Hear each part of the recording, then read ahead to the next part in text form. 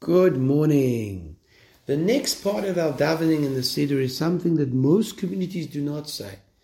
But I thought to mention this because of the great principle that lies behind it, and that is the Akeida Yitzchak, the binding of Yitzchak, where there's a piece from the end of Parshas Vayera that describes the 10th test of Avram Avinu, according to many opinions. This test was arguably the hardest test he had, where he had to take his only son from Sarah, the one he'd waited for so long, and actually kill him, offering up as a sacrifice. More so was the test because of the fact that he had preached to everybody else against human sacrifice, and now he was told to do that very thing.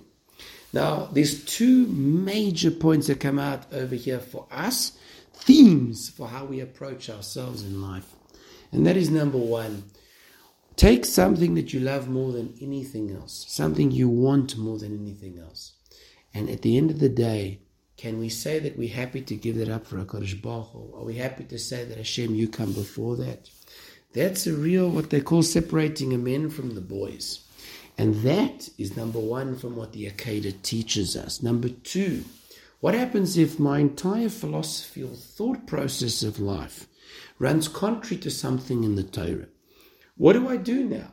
Do I try and amalgamate the Torah into what I'm thinking? You know, when communism came out, so people were so swept up by it. They were asking the following question: where do we see communism in the Torah? And they're trying to learn it up. Just like today, with many philosophies today, we have our own thoughts, our own ideas, and then we say, oh, in the Torah it must be, this is what that means. That's the proof to it. No. We have to have honest intellectual investigation. And honestly, what does the Torah hold? What have Yidden been doing for many generations? What does David Melech represent?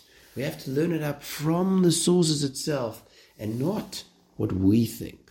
So these are two important themes, because one of the important ideas of Tefilla is when we come before HaKadosh Baruch Hu, He's not our servant. We are His servants. He does not have to do what we say, but we have to do what He has to say. Have a wonderful day.